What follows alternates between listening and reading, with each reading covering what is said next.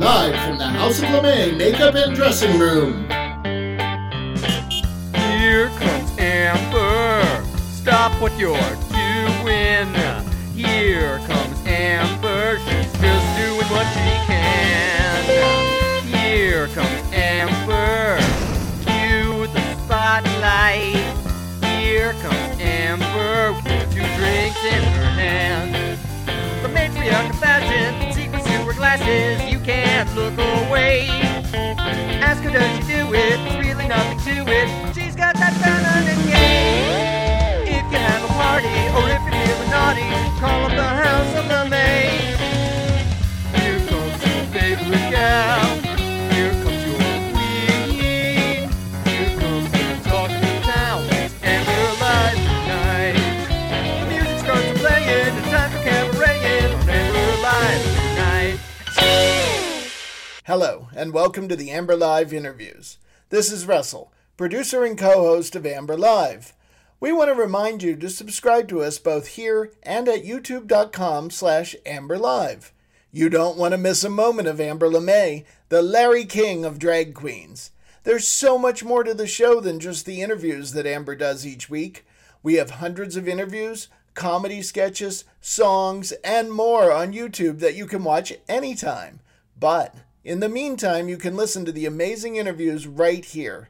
Now enjoy this episode of Amber Live Interviews. From being a witness to the Stonewall Riot, to being a founding member of organizations such as the Gay Liberation Front and Gay Youth, to interrupting live television broadcasts to protest their coverage of the gay rights movement, to being the founding member of the Philadelphia Gay News and an award-winning author, to dancing in the White House, Mark Segal has seen and done it all. As former Amber Live guest Bruce Valanche stated, before Will and Grace and Ellen, there was Mark Segal. We have a lot to talk about. Mark, come on in. Thank you. I'm so glad to see you, and I love those glasses.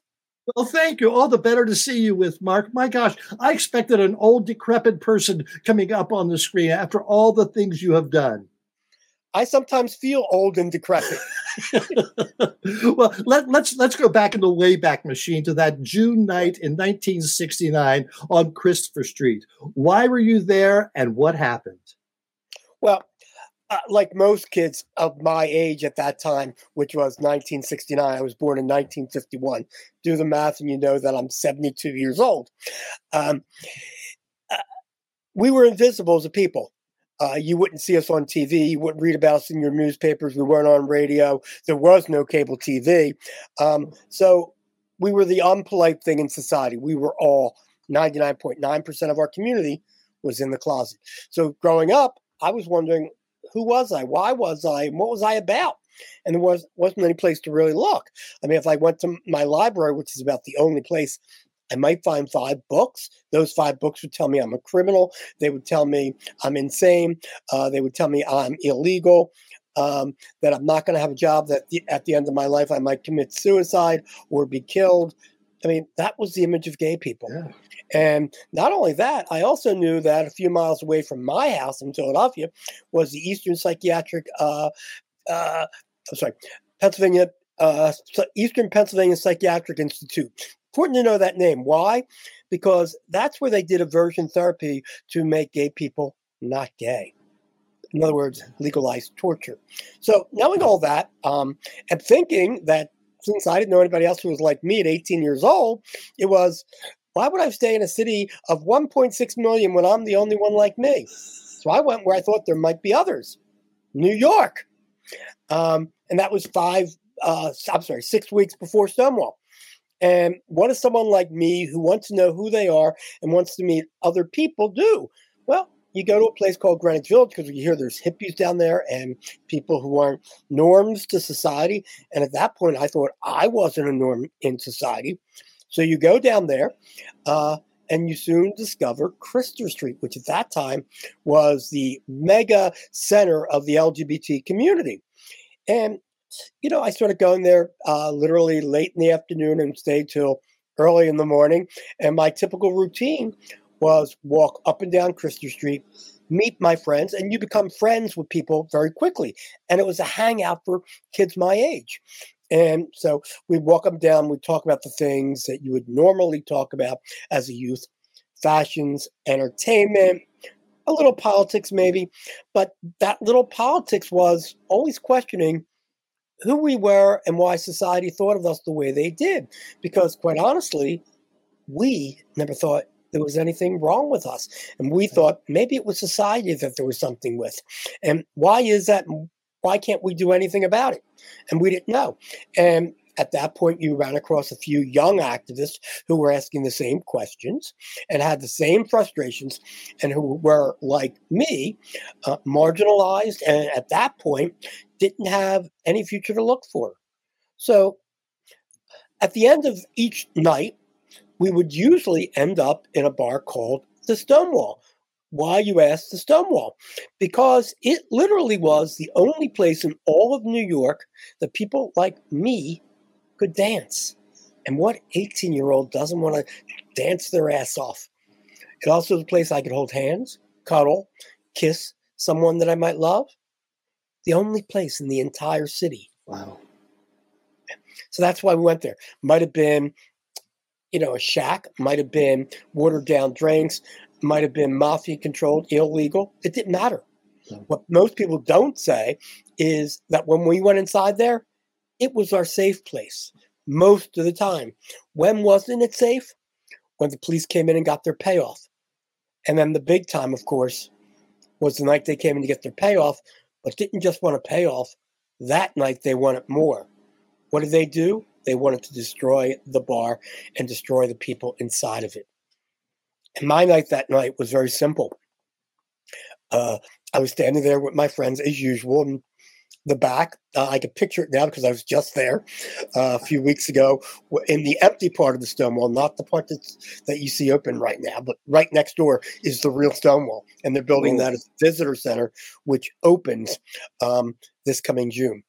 So official Stonewall Visitor Center opens this June on the 55th anniversary of the riots. So that night, standing there in the back of that, listening to my favorite music, which is probably Fifth Dimension, Let the Sun Shine In. And all of a sudden the lights blink. Now remember, I'd only been in New York for 6 weeks. So I say to my friend, what's going on? They say very casually, oh, it's just another raid. And I'm a little alarmed. I don't know what that is. I look like the boy next door.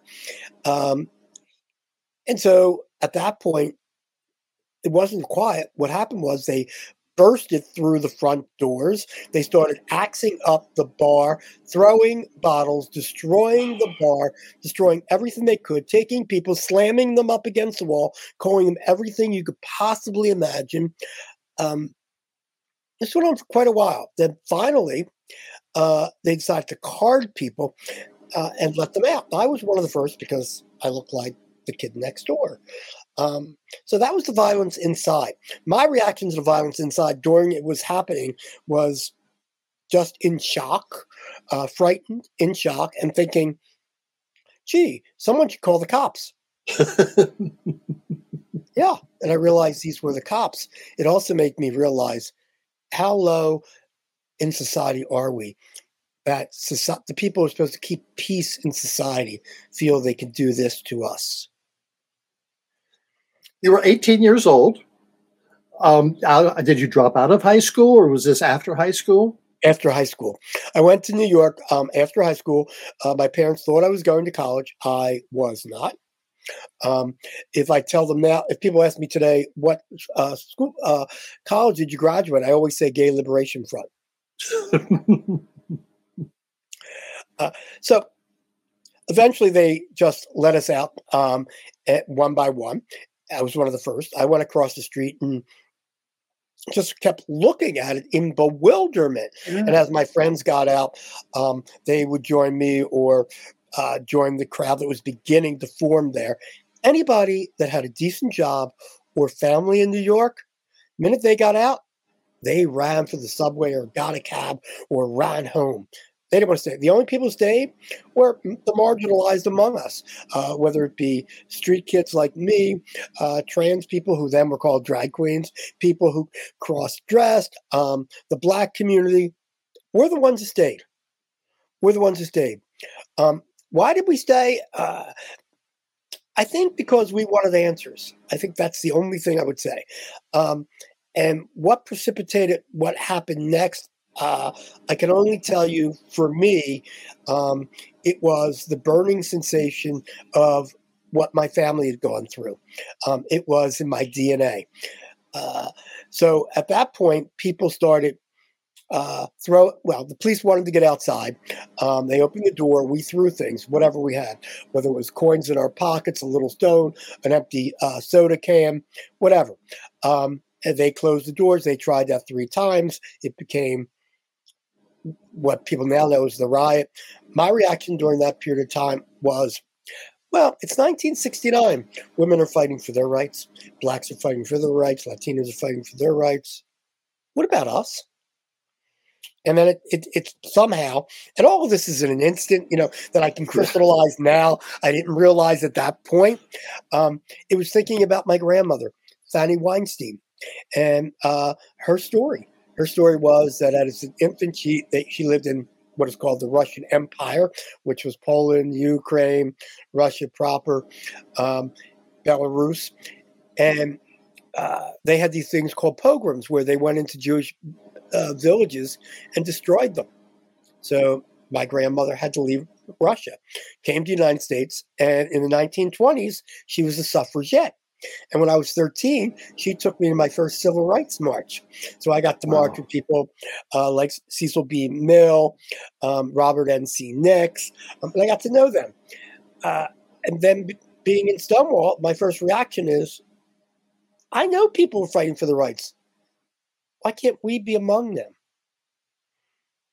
And at about that time, or somewhere during that time, Marty Robinson came up to me, and what I'm known for is he's the one who gave me the chalk and said, go up and down Christian Street and write Tomorrow Night Stonewall. That was you. That was me. Thanks to Marty Robinson. Tell us who Marty Robinson is. Marty Robinson was someone who, along with Craig Rodwell, belonged to Mattachine Society of New York. But they were very young, and their ideals of what we should be and how we should fight for our rights were very different from Mattachine. Mattachine thought we should be very respectful and quiet and, wear suits and ties, and women had to wear dress. No drag queens need apply. Drag queens are my friends. Yeah. And I didn't believe in any form of discrimination. So Marty and Craig on his own, each separately, decided to create their own little organizations that were going to do more. Craig started a youth organization, and Marty started what he called the Action Group, which I think is it. And I was one of the 4 members of that. There were only 4 of us, and we didn't last very long. But so that's why Marty came up to me in the crowd, because I was the only one there that was part of the Action Group, and said, this is what you could do. This will spur action. This will start movement. And from that, and I'd say from those actions that night, from the Ashes of Stonewall, came Gay Liberation Front. And we all joined that in one way, shape, or form. And Gay Liberation Front is what changed the world to where we are today. Amazing. We've got some pictures. Russell, show us some pictures here. And if you would please tell us, Mark, explain these pictures. Okay. So this is one of my favorite pictures. So I wrote a memoir called And Then I Danced, Traveling the Road to LGBT Equality. Came out about 4 years ago. At that time, I had no pictures whatsoever of that first year in New York from 69 to 70, basically the year from Stonewall to the first Pride. In that year, we organized and did things for the first time that had never been done before. This is a demonstration against NYU because of their treatment of the LGBT community. And that, to me, on the right with my arm up, that's my left hand. And next to me is my good friend Jerry Hughes, another member of Gay Liberation Front. And behind us with the big handbag is Sylvia Rivera, another member of Gay Liberation Front. And we're marching up 8th Street towards Weinstein Hall at NYU, which later became, and from that march came a sit-in, the Weinstein Hall sit-in, which was the first LGBT sit-in demonstration ever. Were you communicating with your family back in Philadelphia during this? That is a great question. So each of us in Gay Liberation Front had a committee or whatever we were doing, or we were part of a committee. I created the Gay Youth Committee, or CEL as we called it then, and I was president of Gay Youth New York. And so I had a hotline. The hotline was in my apartment, and people would call, and they would either be thinking of suicide or wanting to come out to their parents or friend, and I would advise them. All that time, I had not come out to my own parents. So eventually, I called my parents, being very brave as I am. I called my parents to tell them that I was gay. Phone rang. My father answered the phone. I said, "Dad, I have to tell you something." He asked, "What?" I said, "I'm gay." And his response was, "I knew that already. Here, speak to your mother." Absolutely surprised to hear that. I was shocked. I told my mother, and my mother's reaction to that was somewhat different. Long silence. And then she finally came back and said, "You're my son. I love you. But I'm worried about you in my old age, in your old age." She was alive today. I get to say to her, "Hey, Mom, I'm in my old age. I'm very happy. And guess what, Mom? I'm happily married." Russell, show it in the picture. Oh, that's one of your messages. Yeah. That's me being arrested outside Independence Hall when I handcuffed myself to the Liberty Bell. Really? What became of that? You handcuffing yourself? Went to trial for disturbing the peace and several other little things. And I'm sure they found me guilty and I was given a fine of some sort. But, I got a ride in what we used to call paddy wagons. We no longer call them that. And got a nickel ride, which is when you're put in the wagon, they handcuff you behind your back, but don't handcuff you to anywhere else. And they go over every single pothole they can go on. So you're bounced around the wagon, and they take a trip for a few miles. And so by the time you get to the police station, you're pretty bruised up. Oh my! Next picture. That is either the first or second year. Oh no, this is really a famous picture. Again, one I didn't have when I wrote the book. This is the first march that we created. Primarily, Marty Robinson and Martha Shelley organized this march. It was from Washington Square Park to Stonewall, and it was 1 month, the exact date, 1 month after Stonewall riot. And I'm all the way over on the right-hand side, my hand covering my face. That's what I looked like at Stonewall. Next picture. This is 1973. This is the Phil Donahue show. And the gentleman to my right is Phil Donahue. The one to my left is representing the association, the American Association of Psychiatrists, APA. Yeah. American Psychiatric Association, thank you. And from that debate and many others, eventually that year, the American Psychiatric Association devoted to take homosexuality out of the nomenclature. So in one day, we went from insanity to sane. I grew up in the Midwest, and I watched Phil Donahue because he was broadcasting from Dayton, Ohio at the time. Did you go to Dayton? That's where that show is done. That show is done from Dayton. What were your impressions of Phil Donahue? Oh, wonderful. Well, okay, I did Donahue show 3 different times. He and I had a good rapport. And when I first did it, I didn't know it was 1971, I believe. And I didn't know quite, no one had done a syndicate, no one out LGBT person had done a syndicated talk show before. And I wasn't quite sure how it was going to go. And his reaction to me was, before the show, "Mark, I have an audience. They're mostly made up of Bible thumpers. You're going to get a lot of questions, and they're not going to like you. Are you able?" And I said, "Yep, my job in my mind." So this is where I really came up with the idea of visibility is the most important thing in the world. And so I didn't mind if people didn't like me. That didn't matter. I was there for the cause, And what I meant by the cause was that if I'm visible, that means people are to go home and they're to discuss the issue. They normally don't do that. We were, before that point, a people you never talked about in polite company. No. My goal was to make people talk about us. So hate me all you want. I'm getting you to talk about us. That's my job. And I took it literally as a job. Well, thank you so much for talking with us. We've got so much more to talk to. We're going to take a short break here, but we're going to be back with Mark Segal because we got a lot more to talk about. Be right back. This is Russell, producer and co-host of Amber Live, reminding you that it is your support that keeps us going. You can make a donation through this podcast by using our Venmo at RJDPro or by visiting us at amberlive.tv and clicking on the Support Amber Live button. And now, back to this incredible interview. All right, we're back with Mark Segal. Fascinating first segment. Now, you did all this activism. What were you doing for money? How did you survive? There's a line from a Tennessee Williams show called "I lived off the friendship of the generosity of my friends." Yes. But when that became almost impossible, my parents also sent me some money, and I also was a taxi cab driver. Wow. Yeah, I have a hack license. Still? I've renewed it many years, but yeah, I was a New York City cab driver. Talk about terrifying. Imagine if I was your cab driver. Well, I bet you could write a book about your stories from that too. That would be a good chapter. It was amazing. Yeah.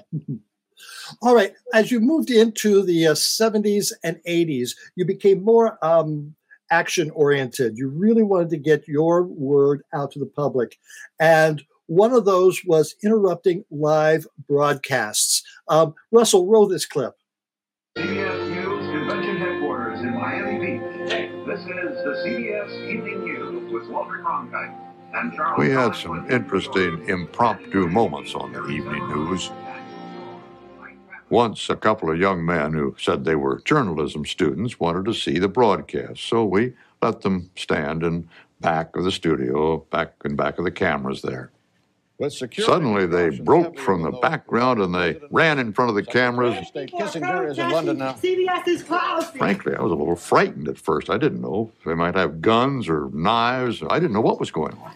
Well, rather interesting development in the studio here. A protest demonstration right in the middle of CBS News studio. Over the years, I've kept in touch with one of those young men. His name's Mark Segal. Brilliant young fellow. He operates a gay newspaper in Philadelphia and very successful.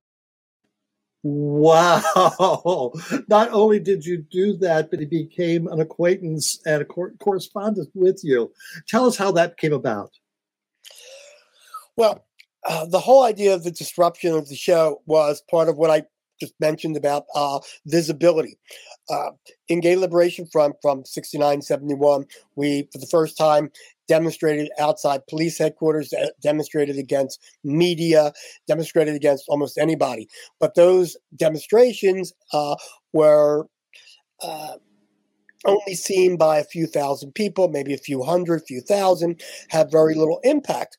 And I realized very quickly that if we're going to make a dent in society, we have to reach out to society. They have to find out about us. And there's 200 million people in America at that point, or 180, I think it was, 180 million people in America at that point. How many of them were discussing us? I needed to get them to talk about us. That was my belief. My belief is visibility brings discussion, discussion brings education, education will eventually bring equality. So I wrote a letter to CBS saying, hey, when I come in and talk about the fact that you censor LGBT people, there's nothing on your news about us, you have no programming about us, let's talk about it. Of course, they didn't reply, and I tried like 3 times. So that was, so then I decided, okay, they're not going to talk to us. We're going to talk to them. After all, the airwaves are public, aren't they? They get license from the FCC.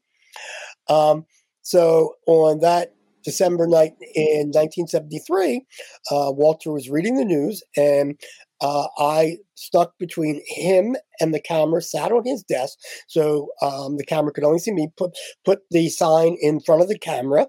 The The CBS network went blank for 7 minutes while they rustled me to the floor, wrapped me in wires and whatever. Hard to remember all that, quite honestly. And when they came back on, Walter did a little message. Well, we had a demonstration here. Imagine what 7 minutes of network TV would cost today. But here's another better figure. Walter Cronkite was the most trusted man in America. And if you got your news those days, remember, there was no internet. There was nothing like this. We weren't mentioned in newspapers, magazines. If you got your news, you got it from Walter Cronkite. He had 60 million people watching that broadcast. For the first time, 60 million people saw an out gay man talking about gay rights. That was the first time ever. So I got arrested. We had a trial. During the trial, what was your charge? What did they charge you with? Oh, I got charged with breaking the Federal Communications Act, which was 10-year imprisonment and $10,000 fine. And they did prosecute, and we went to court.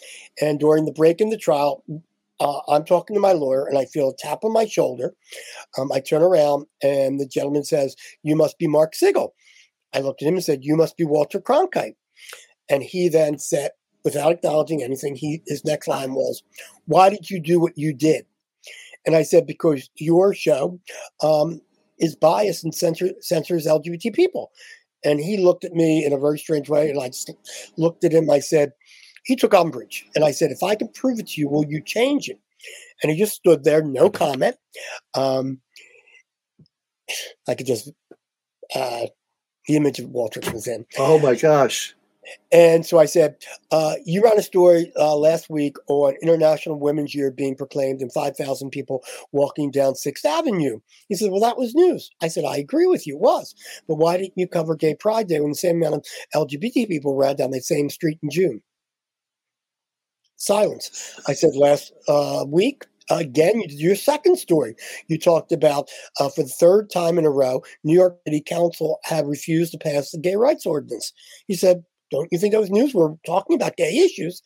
I said, "Why didn't you mention the 26 other cities that have passed gay rights laws?" That's a bias. He turned around, went back into the courtroom. Next up, the prosecution called Walter Cronkite as a witness.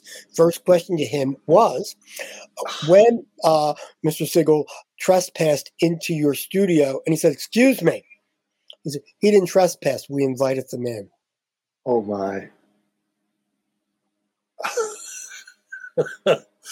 Oh, my. I'm getting verklempt just thinking about that. But the better part was the following week, if you came back from a commercial or coming back after the first commercial, you would see him standing in a mapping line, say standing, this is old tech, remember, with a pointer pointing out cities that have passed gay rights ordinances. Remember, he never gave an answer, but that was the answer. And soon after that, I went to an event, I don't remember which, and I passed him in the hallway, and he turned around and said, "Mark!" which shocked me. And we talked for a few minutes, and he gave me his card and said, "Next time you're in New York, give me a call. We'll have lunch or dinner." And we did. And we became friends. And the reason Philadelphia Gay News is the nation's most pluralistically awarded LGBT media is because my mentor was Walter Cronkite, who I was able to call asking for any advice I needed. And that's also why in that clip you just showed, he takes pride in saying that, because he feels that the paper is as good as it felt, that the paper was as good as it was because he helped mentor it. And that was kept until his death. I never talked about that until he died. Until he did his TV sign off. Then I was able to talk about it. Because when you have a friend like Walter, you don't boast about it. And I didn't know how comfortable you would be on that. But I mean, there's an interview I did with Walter, which I did 2 years before his death, 2 or 3 years before his death, at one of our lunches. And I said, you know, Walter, I've never ever done an interview with you in all this time. Would you mind if I did one? And he said, yeah. So I took out the tape recorder and we did it at the table. I transcribed it when I got back, and God, this had to be 2006, 2004, maybe. After transcribing it, when you have Walter as a friend, you feel protective, I wouldn't run the interview, because the interview talked about how much he was for gays in the military. The interview talked about how much he supported gay marriage. And I thought it was way ahead of its time, and I didn't publish it. Upon his death in 2009, I published it. What were some of the other programs that you trespassed? The Today Show, where Barbara Walters became the first newscaster, national network newscaster, to talk about a gay demonstration, because after the disruption, I was being held out in the hall by police, and she came outside and said, "I want to know why you did what you did." And I gave her the whole story, and she went, and she's taking notes. And as she's taking notes, her producer came outside and says, "You're on, get in there." And she said, "Not until I get this story." And so she went back in and explained why we did what we did, and talked about what we thought, why homosexuals thought about networks as censoring and being biased on LGBT issues. First time that ever got done. That was November of 1973. The Tonight Show, the Mike Douglas Show, a local news show here in Philadelphia. I can't believe that by this time your picture wasn't on every studio door saying, "Do not let this person in." You are right. We got to that point. We got to that point where Variety did a article about all of this happening, and stating very simply that I caused, what was it? Up to that point, $700,000 in network tape delays. I wasn't counting money. I didn't have the slightest idea it was costing them anything, not the slightest. So at that point, the network started discussing with LGBT organizations how they could do better treatment. This is long before the days of GLAAD. All right, we've got some more pictures, Russell. Let's see some more pictures. Oh, this is the Today Show. That's right, but I don't even remember his name. But that's me. Notice by this point I have long hair, the look, and mustache. Notice that I'm totally different from that picture in 1970 or 69. Well, the times were changing. What's this? Gay talk. So somewhere along the line, an owner of a radio station came to me and said, in our city there are, in every major city in America, there are news stations where they do not, or radio stations where they do nothing but talk shows, and and some of them are even all news all the time. And so he said, "We want to do a talk variety show, but we thought, wouldn't it be interesting to have the first gay talk show? And so we wanted you to host that." So for about 2 years, I hosted a weekly LGBT radio show, and I had like the mayors of the city on, and the governor of Pennsylvania, and I also had, who was that horrible guy? Morton Downey Jr. Am I getting that right? Yes. Yeah. He had a talk show where he really was homophobic, and before Rush Limbaugh and all those guys, he was the daddy of that genre. Yeah. And he came on my show, and fascinating. But it was interesting. That's me all the way to right in 1970, 71. Notice the mustache hasn't gotten there yet. The hair hasn't gotten there. And you can tell by the clothes I have that I don't have very much money, obviously. And this is a demonstration outside Time Life, because they wouldn't do any LGBT news stories. Time Life was a news magazine that was a weekly in the United States at that point. This is Stonewall 50. And that's me all the way on the right. Next, this is at the Stonewall 50 Gala concert that was held at Brooklyn's, what is the Brooklyn Stadium? Barclays Center. Yeah, so that's myself, Mark Horn, Carla J., all Gay Liberation Front members, along with Whoopi Goldberg. And strangely enough, I thought this was all we were doing, but when they started the show, 18,000 people in that stadium. When they started the show, Whoopi got on as the MC, and the first thing she did was introduce the members of Gay Liberation Front and asked us to come up on stage with her. And we got a standing ovation from 18,000 people. That was, I got chills just speaking about it. It was, oh, I bet. So how could you ever expect that 50 years ago? We had no idea. That is obviously Elton John. On July 4th, 2005, City of Philadelphia allowed me to take over its biggest day, July 4th, and do a concert with Elton John on the Philadelphia Parkway for about 200,000 people. And the whole concept was to make it an AIDS awareness concert. And it was broadcast live. And the opening for the concert was my good friend, Walter Cronkite. That is so cool. Yeah. This is, I think, 2017, 2 years before the 50th anniversary.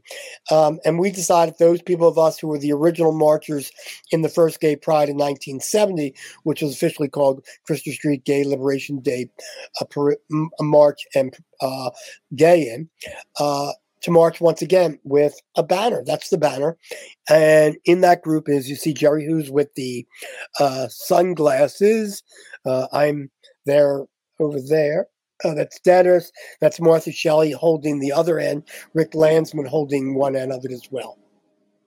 And all of us behind it. And one more picture. Who's that guy? That is 2019. That is Joe Biden. And we are literally inside Stonewall during Stonewall 50. And we met, talked a little. I've seen him since a couple of times. And he also was very helpful in helping us create the nation's first LGBT-friendly senior affordable housing apartment buildings, which was done under the Obama Biden administration and funded at $19.8 million. And we're about ready to celebrate the 10th anniversary of that coming up in February. In your introduction, I mentioned that you danced at the White House. Tell me about that. Well, let's see. I don't even remember the year anymore. I could look up on my wall of memories and probably tell you. But when I was working with the Office of Vice President and President to create that housing project for affordable seniors. And I was harassing them to death, to no end. So there was going to, and I'm a member of the media, so every year the White House has media Christmas receptions. And so one year I got an invitation from the president to come to the reception. And it's an event where you get to dance.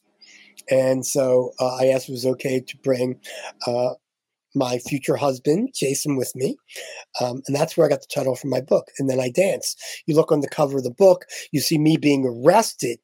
And never would that person being arrested ever expect that the president of the United States would invite him to bring his husband to the White House to dance? Inconceivable. Inconceivable. You've got great stories, Mark, and we've got one more segment to hear some more. Thank you so much. We'll be right back. Thanks for listening to this interview. This is Russell, producer and co-host of Amber Live, reminding you that we stream on YouTube every Sunday night at 8 p.m. Eastern. Check out the hundreds of past interviews and all the comedy sketches, songs, and more from previous episodes. And remember to subscribe to us, both here and on youtube.com/AmberLive, so you don't miss a single new guest or a hysterical comedy sketch. We're back with Mark Segal, and we have some great things to talk about still. So after all the activism, I know you're still consider yourself an activist. You created the Philadelphia Gay News. Tell me about that. Well, it's sort of amazing how that came about because it has to do with not just Philadelphia, but Pennsylvania as a whole. So people often ask me, I'm going in tangent. If you don't like the tangent, let me know. People often ask me how I got what happened after the Walter Cronkite zap? What did it do? What did it change? And the things that happened after that was, well, all of a sudden, all these talk shows started inviting me on to talk about gay issues because who is that guy who did that thing? What the heck? I was sensationalistic, if you would be. I was fodder for talk. That opened up all the talk shows to this day. You see, the LGBT subjects are always on. So, which again brings visibility, which brings education, which brings equality. So I'm thrilled. It also brings the fact that you have gay characters now on TV. I could turn on almost any network and there'll be a gay character. There'll be either a gay newsman, weather person, sports person, or gay character on TV. And that still gives me tears to this day when I see that, to be very honest. So I'm very happy about that. So a few years ago, I was speaking at the Illinois Holocaust Museum, and they had the Stonewall Rising exhibit that they were showing.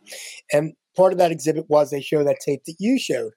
And so the woman asked me to go take a tour of people through the exhibit. And when I got to that, she wanted to know, what did that lead to? And I told her what I just told you. And then she says, no. What else did it lead to? She already realized or knew, but she wanted to make me realize, which was what a gift that was. And I said, well, one thing I did was I wrote to the governor of Pennsylvania and said, I would like to meet with you. Now, in that time, which was 1973, no governor had ever met with a gay activist. That was political suicide. So the governor's office called me back and they said, well, we'll agree to a meeting, but it has to be kept quiet. I was shocked. I really was. I didn't expect to get a response.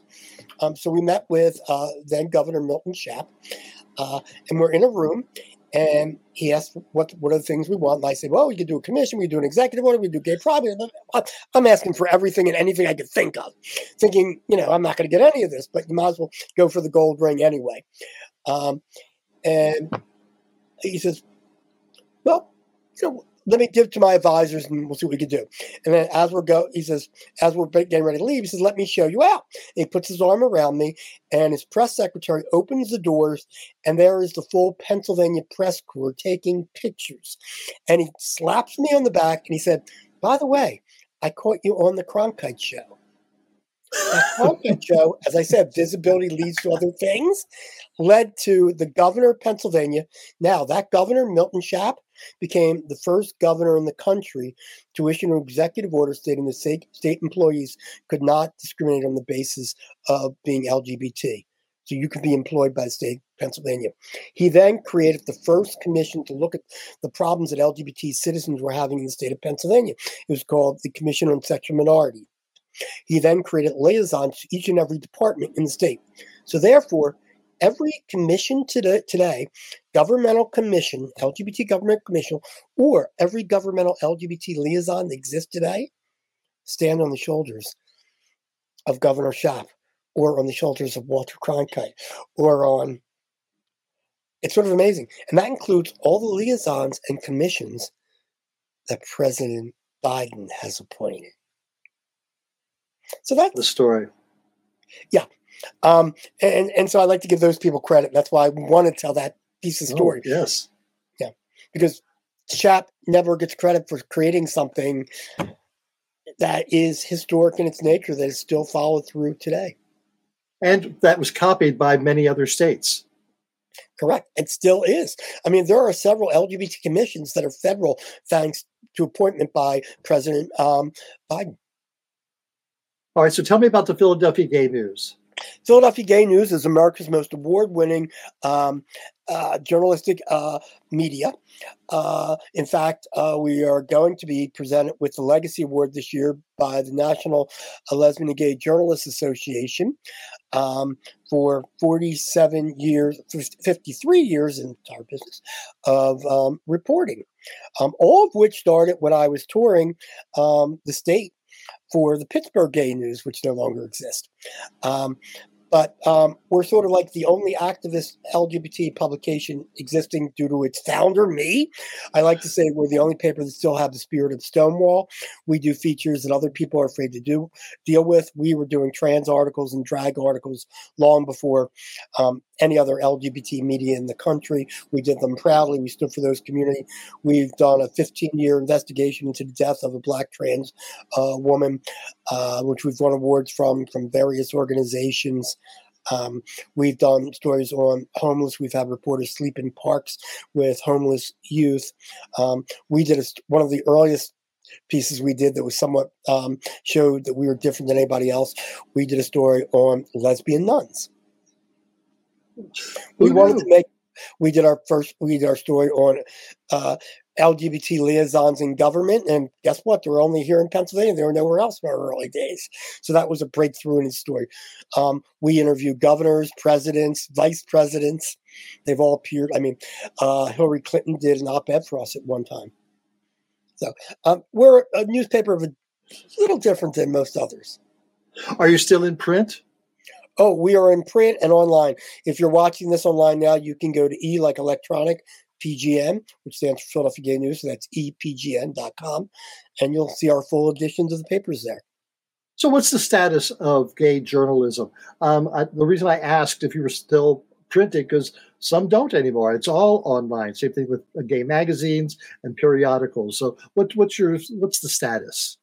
Well, the change for gay journalism is similar to mainstream journalism right now. We are all going through a change, and that includes print, radio, and also television. I can tell you what those changes are and make you be able to see them really easy.